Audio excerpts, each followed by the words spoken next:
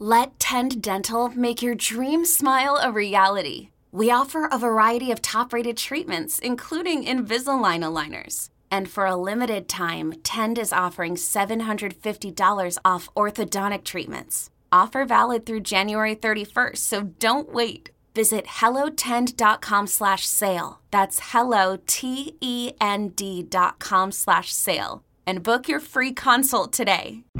Coming up. I'm told by sources that on the body camera footage, you can hear one of the officers say, maybe we should stop and get a warrant, which is what they should have done. For Vault Studios, I'm Reed Redmond. You're listening to The Daily Crime.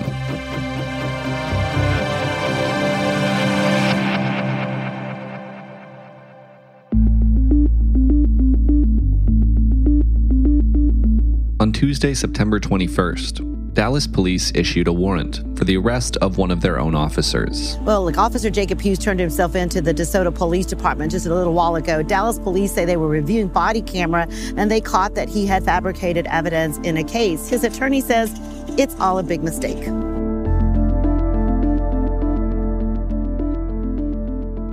Rebecca Lopez joins us from WFAA in Dallas. Rebecca, this stems from an incident in late 2020, so let's start there. What happened back on December 9th, 2020? So the officers got a call that there was a man shooting from the third floor of a Motel 6 in Southeast Dallas. And so they responded to that. They got there. They said they talked to a witness who pointed to a room where he thought the shots were coming from. So officers go up there. They knock on the door. They confront a man there. And when they confronted him, apparently he shut the door. He opened it and then they claimed that he shut it. So the guy's name was Terry Yearling. So then, according to the police report written by the Dallas police officer, Yearling sounded like he was cocking a gun or something or chambering a round in a gun. And that's what they claimed they heard once he shut the door. So they yelled verbal commands, open the door, open the door. They claim at that point that he opened the door and willingly let them in and that he resisted a little bit when they were going to put him in handcuffs. But they eventually got him on the floor, got him into handcuffs. Then they claim he told them, yes, I have a gun, and the gun's under the mattress. So that's what they say happened that night. The problem is that what the body camera shows, because it was all caught on body camera, is that they actually went and got a key card to allow themselves into the motel room. They left that out of the report. He didn't open the door the second time. They let themselves in, searched the motel room, and got the gun, which was then deemed an illegal search by DPD. Before we get a little more into the accusations against these officers, how did the case play out for the man who was arrested, Terry Yearling, last winter? So Terry Yearling was a convicted felon, and he did have possessed the gun that they found, even though it may have been obtained in an improper search. He plea bargained because that's a federal offense when you have a gun and you're a convicted felon in possession of a firearm. So he quickly plea bargained this case with his attorney. What's crazy is that not the attorney, not the prosecutors in this case, no one went back and looked at this body camera footage that clearly would have shown that the search was improper. So as you laid out, we have two versions of what happened that day. The written arrest report filed by this officer, Jacob Hughes, that's been made available through court documents. And then the second version, what can actually be seen happening on body cameras. I want to ask a little bit more about the officer's version of events. When exactly did Hughes file that arrest report, and how consistent was what he said with what the other officers who were there said? So there were multiple officers that responded to the scene. And typically what happens is that one officer, usually the first one, or sometimes they'll just make the rookie officers write the reports. Because it takes a while to get down to the jail and put somebody into custody. Sometimes that could take up to 3-4 hours. And so what happened next was once they took Yearling to Lew Sterrett at the Dallas County Jail, Officer Hughes is the one who wrote the report.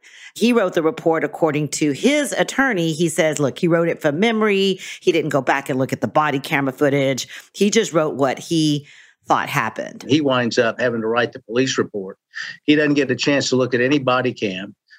He's down in the jail writing the report from memory.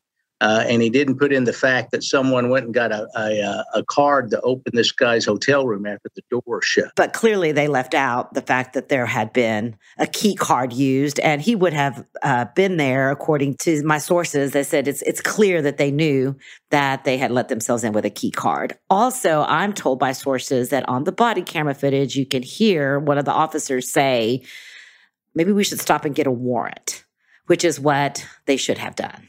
How or at what point did you learn that this arrest report here might not be telling the full story?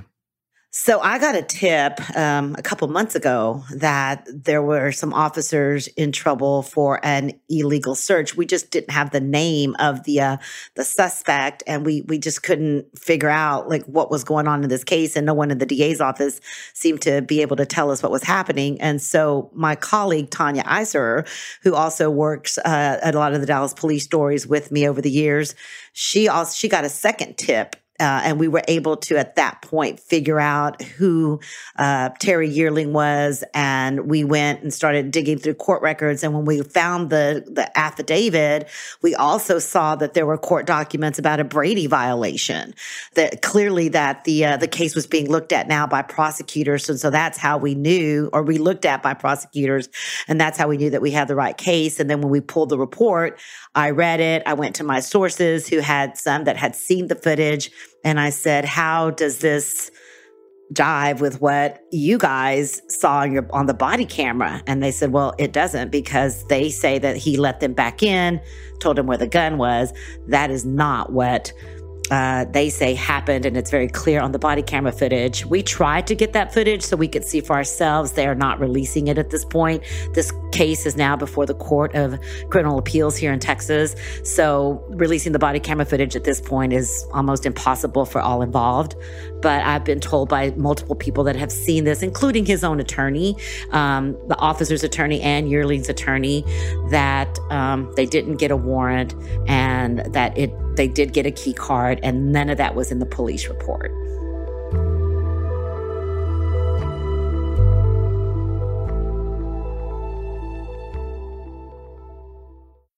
This episode is brought to you by Progressive Insurance. Whether you love true crime or comedy, celebrity interviews or news, you call the shots on what's in your podcast queue. And guess what? Now you can call them on your auto insurance too, with the Name Your Price tool from Progressive. It works just the way it sounds. You tell Progressive how much you want to pay for car insurance, and they'll show you coverage options that fit your budget.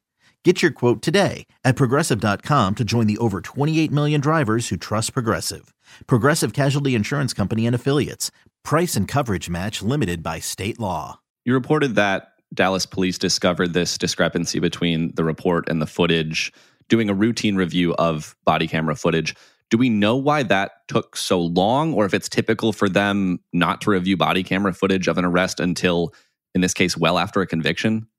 Well, there's so many body cameras, and so they have a team that they just periodically check these cases. Now, I think that they actually found this in February or a couple months afterwards as they were reviewing the footage.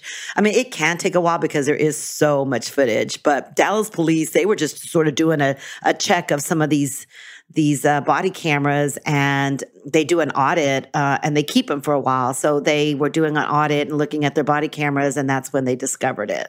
So now Jacob Hughes has turned himself over for arrest.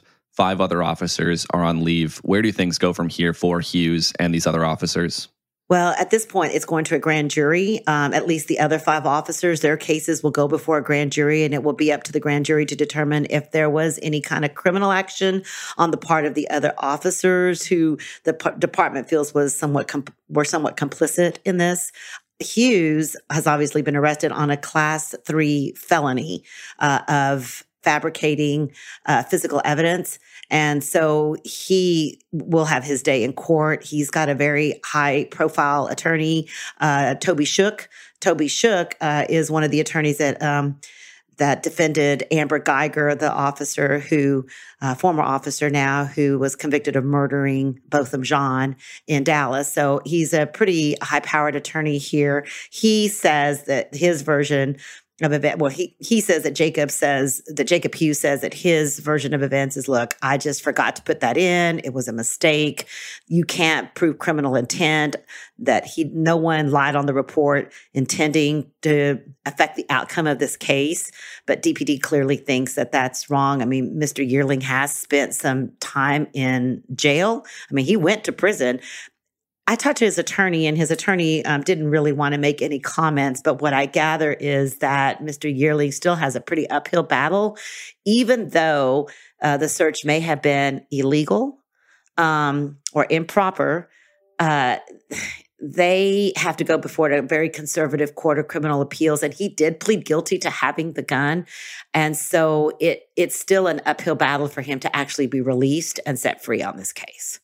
I know we've also heard from Dallas Police Chief Eddie Garcia.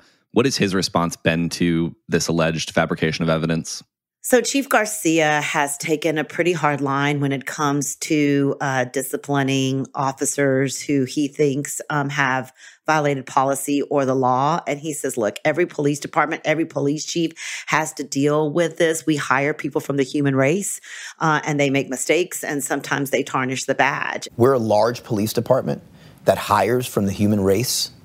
We will have individuals that make mistakes. And he says he is setting a standard to build community trust and also to build trust within his own department to let officers know where the line is. And currently there are 18 officers that are facing grand jury cases at this point, some involved in a Ponzi scheme, and one that fired his weapon improperly at an unarmed man, according to Chief Garcia. And so there are several cases of officers, and now including these 6 officers whose cases could be going to trial. So he says, look, it's not something we like. I want to defend the men and women that do good work here in this department, and I will stand by them every day of the week.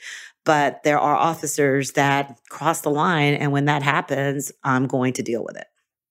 I would imagine that folks in Dallas seeing this story would want to know, how often does this happen? Could there be other instances where the official account of an arrest doesn't line up with what really happened, with what the body camera footage shows?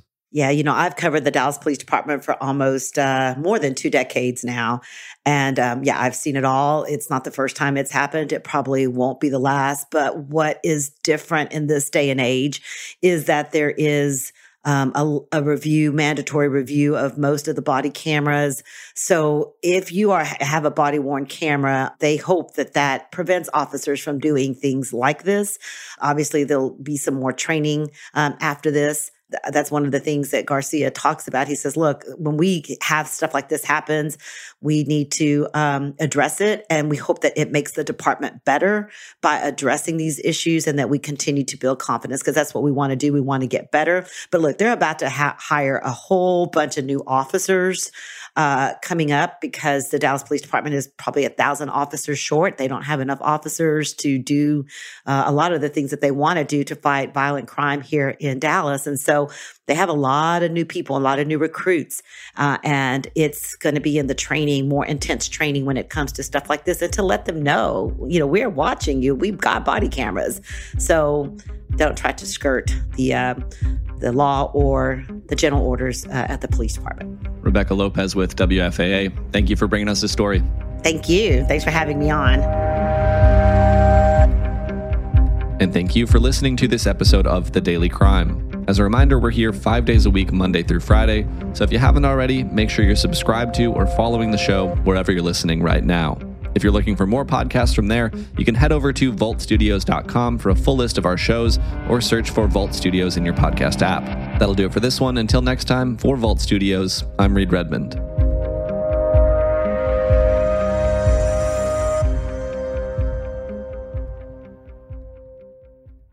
You know that science solves crimes. Forensic science is exciting, challenging, and most of all, rewarding work. But there is a shortage of qualified individuals in this field. Hi, I'm Terry with Loyola University Maryland's Forensic Science Department. Loyola is one of the only colleges in the country offering advanced degrees in forensic pattern analysis and biological forensics. Our courses, taught by forensic experts, feature hands-on training and small class sizes.